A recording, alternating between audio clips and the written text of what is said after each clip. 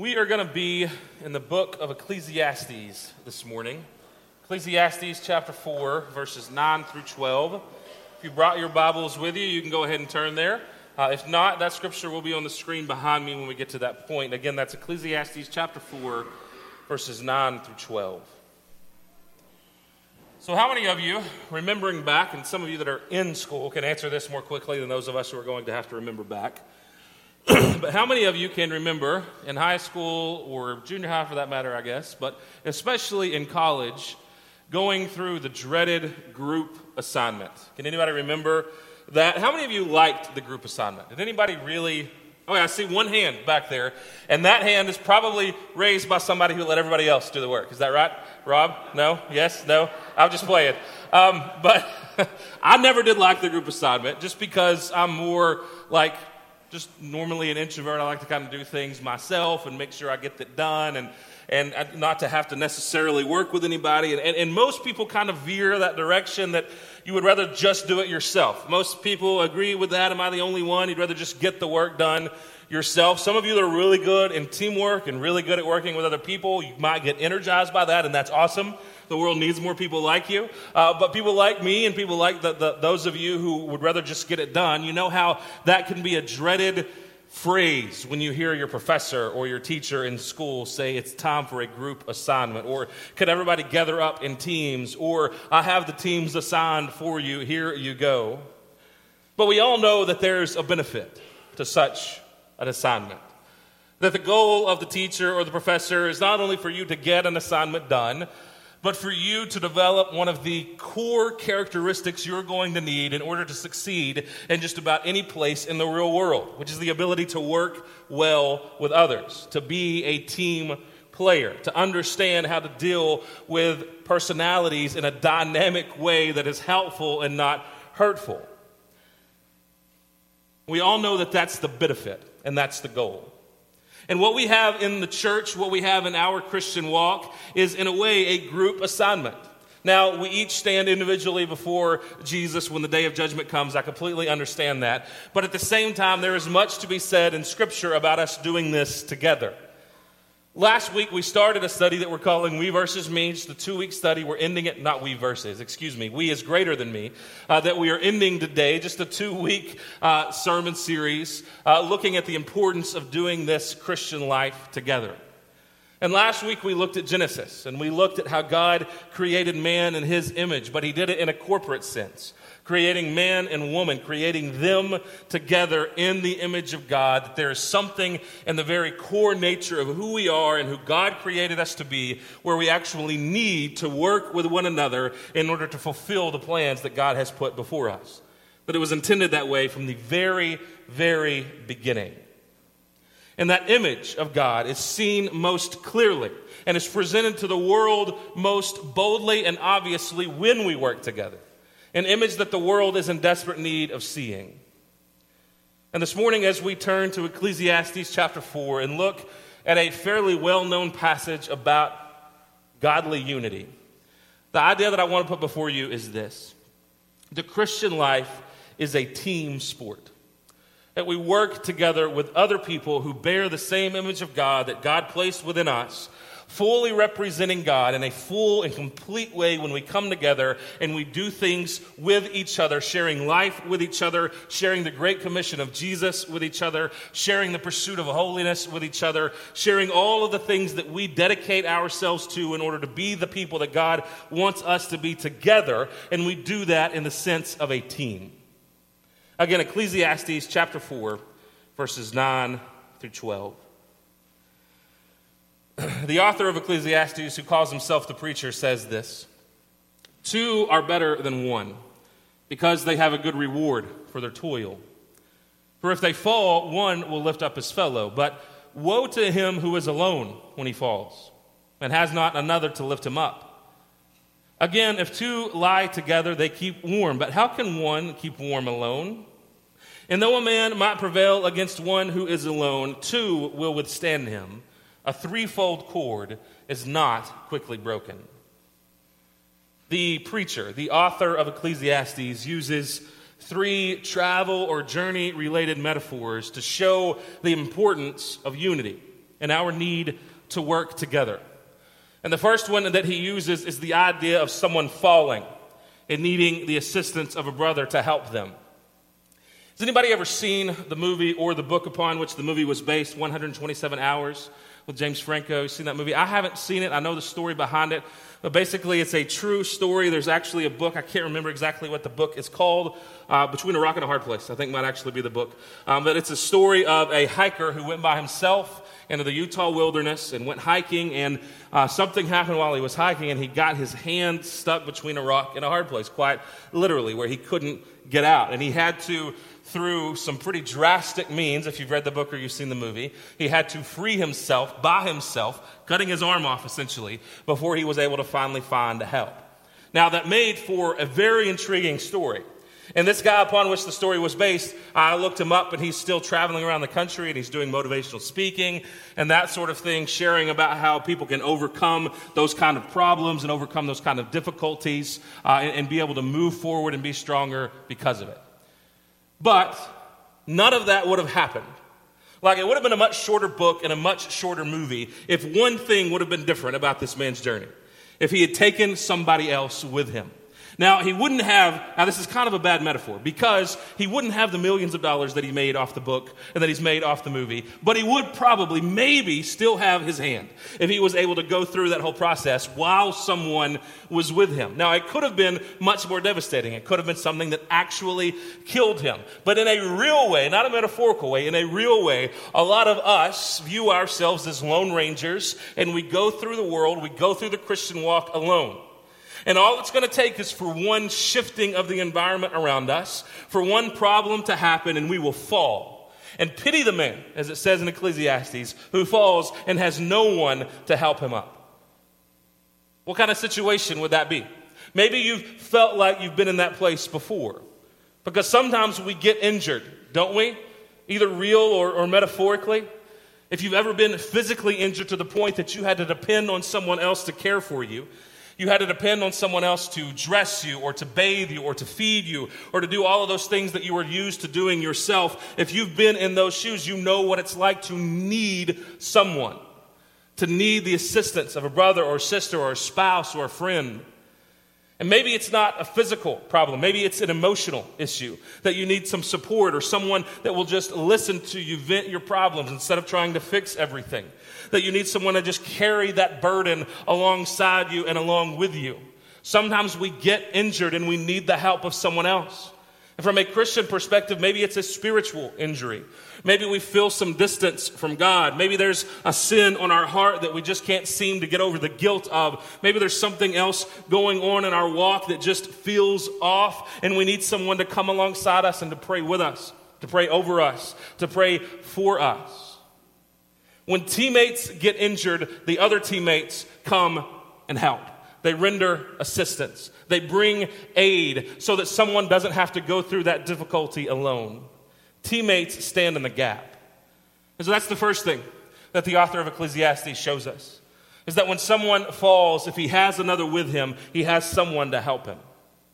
And then he uses a different metaphor. Again, imagine going on a long journey. Imagine falling and the disaster that would be. But also, especially if you're in an area like Israel, in kind of a desert-like environment, when night would come and you would need to find a place to rest and a time to be warm, that desert air could be very cold and it could bring the heat right out of you. And so he talks about the metaphor of keeping warm at night.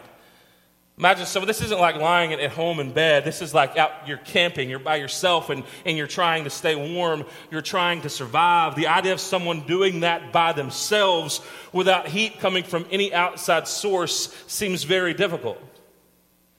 Now, I have 2 little kids, and Corbin is 5. You know that. I tell you that all the time. I use them for illustrations all of the time, so I know you know this. I'm not telling you anything new. But one thing that they love to do, and that Corbin still loves to do, is to snuggle. Now, I'm 34. I don't like to snuggle. Like, I love my wife, but there are times, and come on, I'm not the only one who does this. I know this. There are times when and she's the same way, all of you are the same way, you just want to be left alone, right? I just want to go to sleep. I want to be cool. I don't want to, sweat. There's something about, when you cuddle with another adult that I just start sweating immediately because I have my own body heat, and that's enough. But when you put somebody else's body heat, that's difficult. But Corbin, it doesn't matter if he's sweating. Even if he's running around, if something happens and he wants to snuggle, he does it immediately. There's something within all of us, and maybe it's a cynical nature that we have within us as human beings, adults in 2017, to where we grow out of that. And we lose that desire, or maybe we still have the desire for human contact, but we often push it down and ignore it. In a spiritual sense, we need to come together and depend on the warmth of our brothers and sisters. This world can be a cold and lonely place, and sometimes we just need someone else to share a little bit of warmth that they have, a little bit of warmth of the Spirit within them. Again, this is something I know that you have experienced if you are human, the coldness and darkness of the world around us, that sometimes we can go through a season where it seems extremely cold, and if you watch the news today, we're certainly in one of those seasons as a country.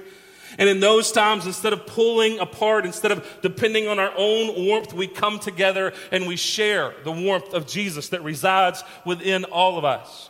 Teammates stand in the gap, and teammates provide warmth. Teammates are there in the dark and brutal and cold moments to just be that source of heat, that source of energy and hope for someone who is in desperate need. And then the final metaphor that the preacher uses is the metaphor of withstanding an attack.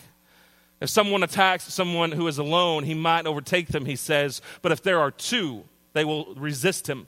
They will beat him back. Again, the idea is of a bandit along a roadside.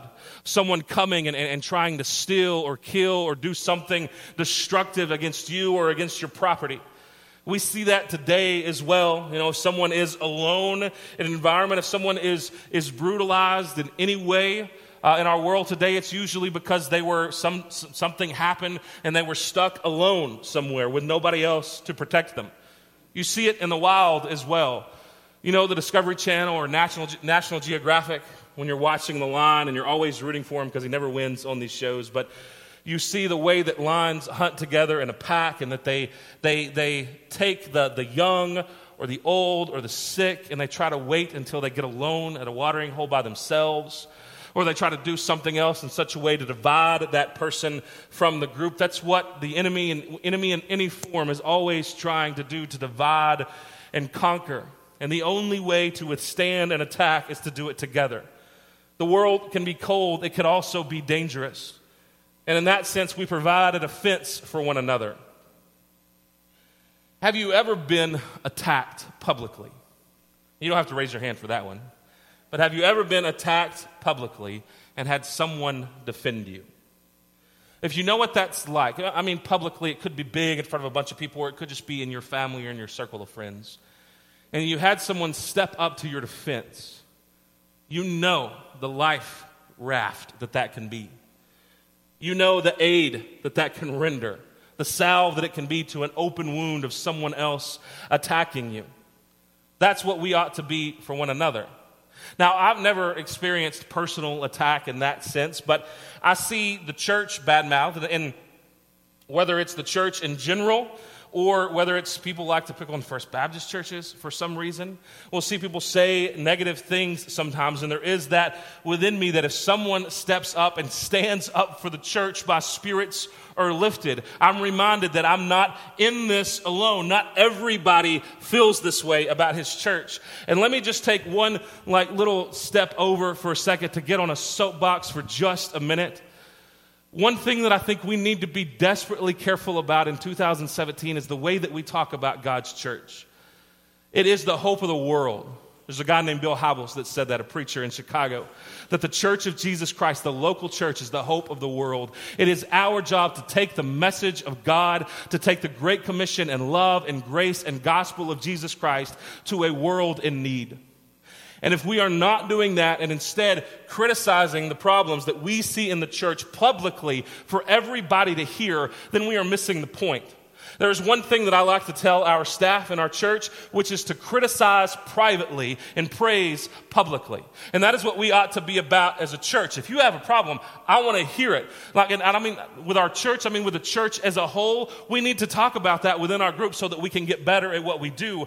But at the same time, the way that you talk about the church in public, you are talking about the bride of Christ to people who need to have a marriage with that bride so that they might not spend an eternity in hell, but rather an eternity with Jesus in heaven. That's the stakes of the matter.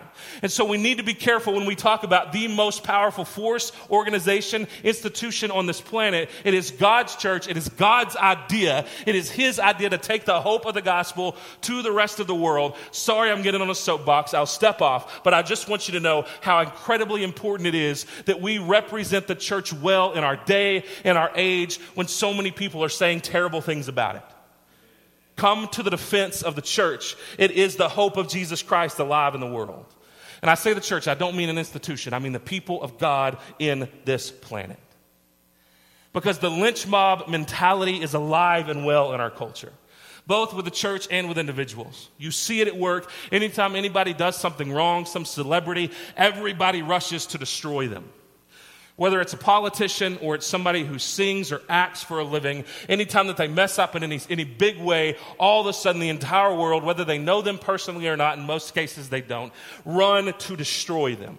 May we, with the same energy as the people of the gospel of peace, may we, with the same energy, run to the defense of our brothers and sisters when we know someone that is attacking them unjustly.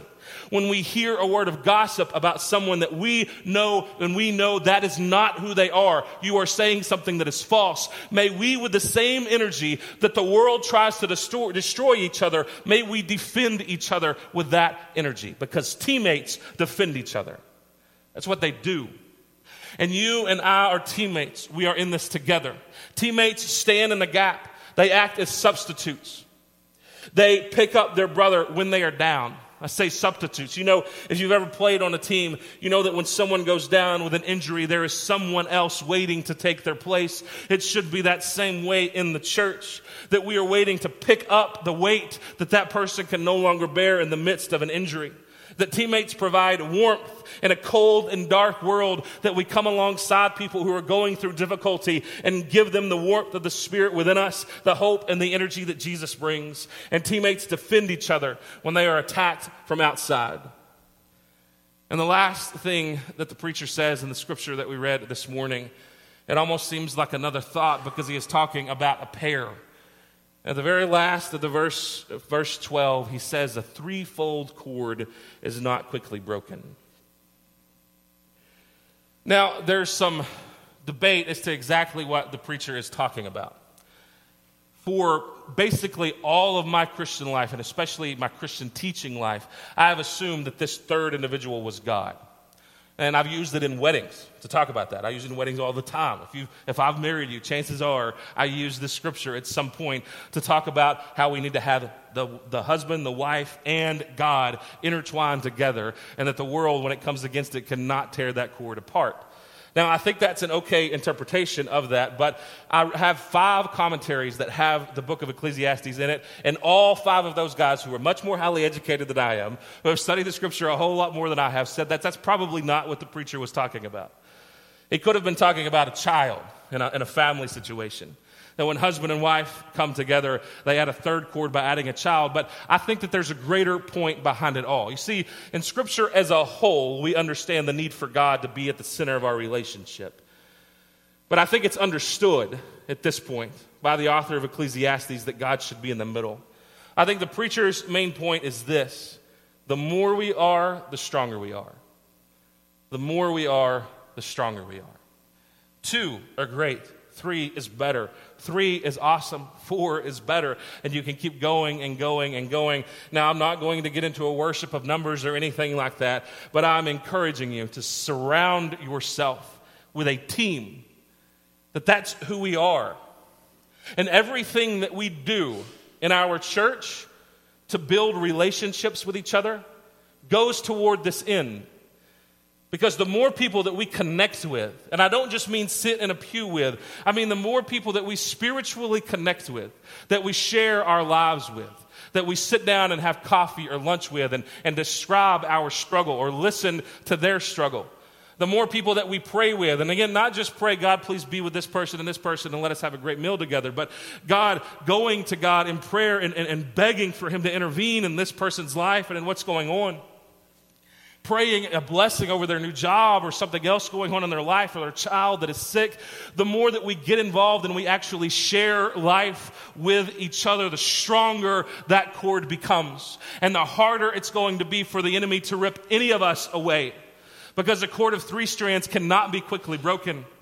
A cord of 4 strands is even stronger. And so what I want you to take away from this is that encouragement, once again, that the Christian life is a team sport. And to look at it as such. Not a singular objective, but an objective that we share together. To pursue together. Yes, you need to take care of yourself. Yes, you need to pursue an individual relationship with Jesus. But we need to do that as a body of Christ. Because we is greater than me. I know that I will get further if I lean on you than if I just depend on my own strength. I know that I will learn more if I read from commentaries of people who know more than I do than if I just did it by myself. I know that the Spirit will speak to me in ways that I can't comprehend on my own if I listen to someone else from a different culture speak into my situation. I know that I will be challenged and convicted in the way that I father, in the way that I am a husband, if I allow my wife to speak into my life. I know that I will be challenged and I will be convicted to move forward as a pastor if I allow the deacons of this church, if I allow my fellow staff members, if I allow each of you to speak into my life. It is a team sport. Don't do this alone. Don't go in a hole by yourself and think that you have to do this by yourself. If you're struggling, ask for help.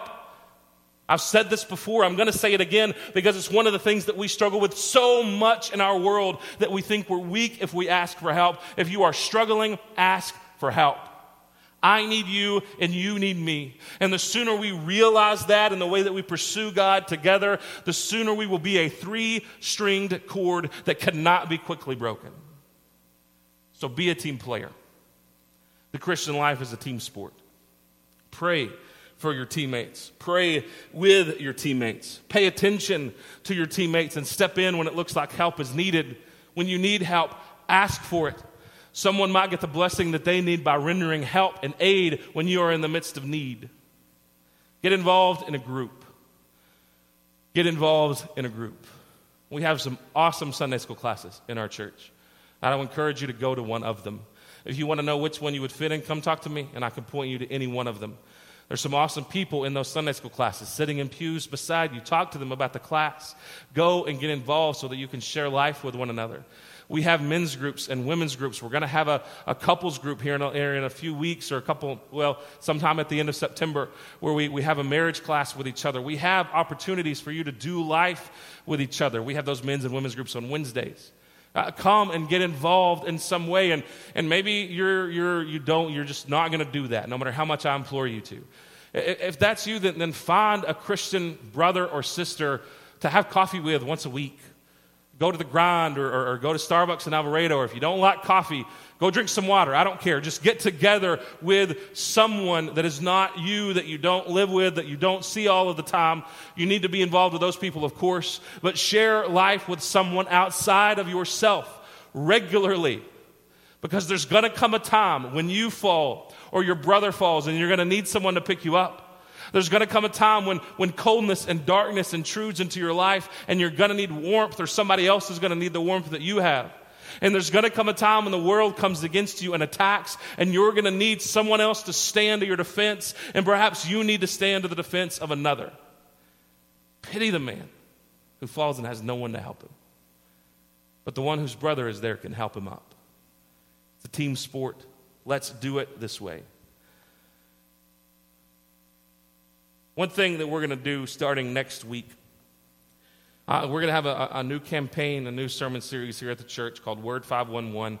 I'll explain more about that next week. But the core idea of it is to read Scripture and to read Scripture together as families. And so one thing that we're going to do, an idea that one of our deacons had way back earlier this year that I think some of you have done before, is we're going to read Scripture together as a church. And what I mean by that is there's a sign-up sheet right here on our drum case, with a glass case right here, that I would love for you to go and to sign your name. Whoever signs up for 8 o'clock on Monday morning, you're going to start at Genesis 1. And you're going to read for 30 minutes, an hour. They're in 30-minute increments. If you're the kind of person you think, I want to read for 2 hours, then sign 4 blanks, whatever. But you read as long as you can, as long as you want to. When you get to the end of your 30 minutes or your hour, you stop, you call the next person on the list, and they will pick up right where you left off. And we're going to do that both as a way to focus on the importance of Scripture, as well as to focus on our body and doing those things together. So I would encourage you to do that. I have Monday and Tuesday of the week that we're going to start. It's not until September the 18th, so it's a ways from now. We're going to do it as long as we can. We'll bring more days in here as it comes. I would ask you to sign up consecutively so that there's no blanks. Those of you who are not owls, you can do the 3 o'clock in the morning ones. We're going to do it around the clock. I think it's going to be an awesome thing. I hope that you get involved in that. And that's the commercial, so I hope that you check that out before you go. But the encouragement today is that Christian life is a team sport.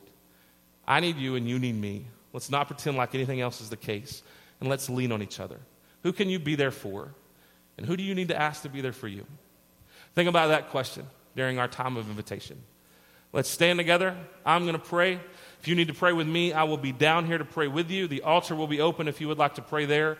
You can always pray where you are. And again, I'll be here to pray with you about this or anything else. Let's pray together. The band is going to lead us in a song of invitation, and then you move in whatever way God is calling. Heavenly Father, once again, we thank you for this morning. God, we thank you for being here among us and within us. God, we thank you that we don't just unite just to unite, but that we unite to follow you, and that you give us a purpose to come together, a cause to rally around. God, I pray your prayer that you prayed in John chapter 17, God, that you would make us one as you and your Father are one. God, that we would be united in spirit and in purpose as a team, pursuing the goal of building each other up, loving you and loving each other. I pray that in Jesus' name. Amen.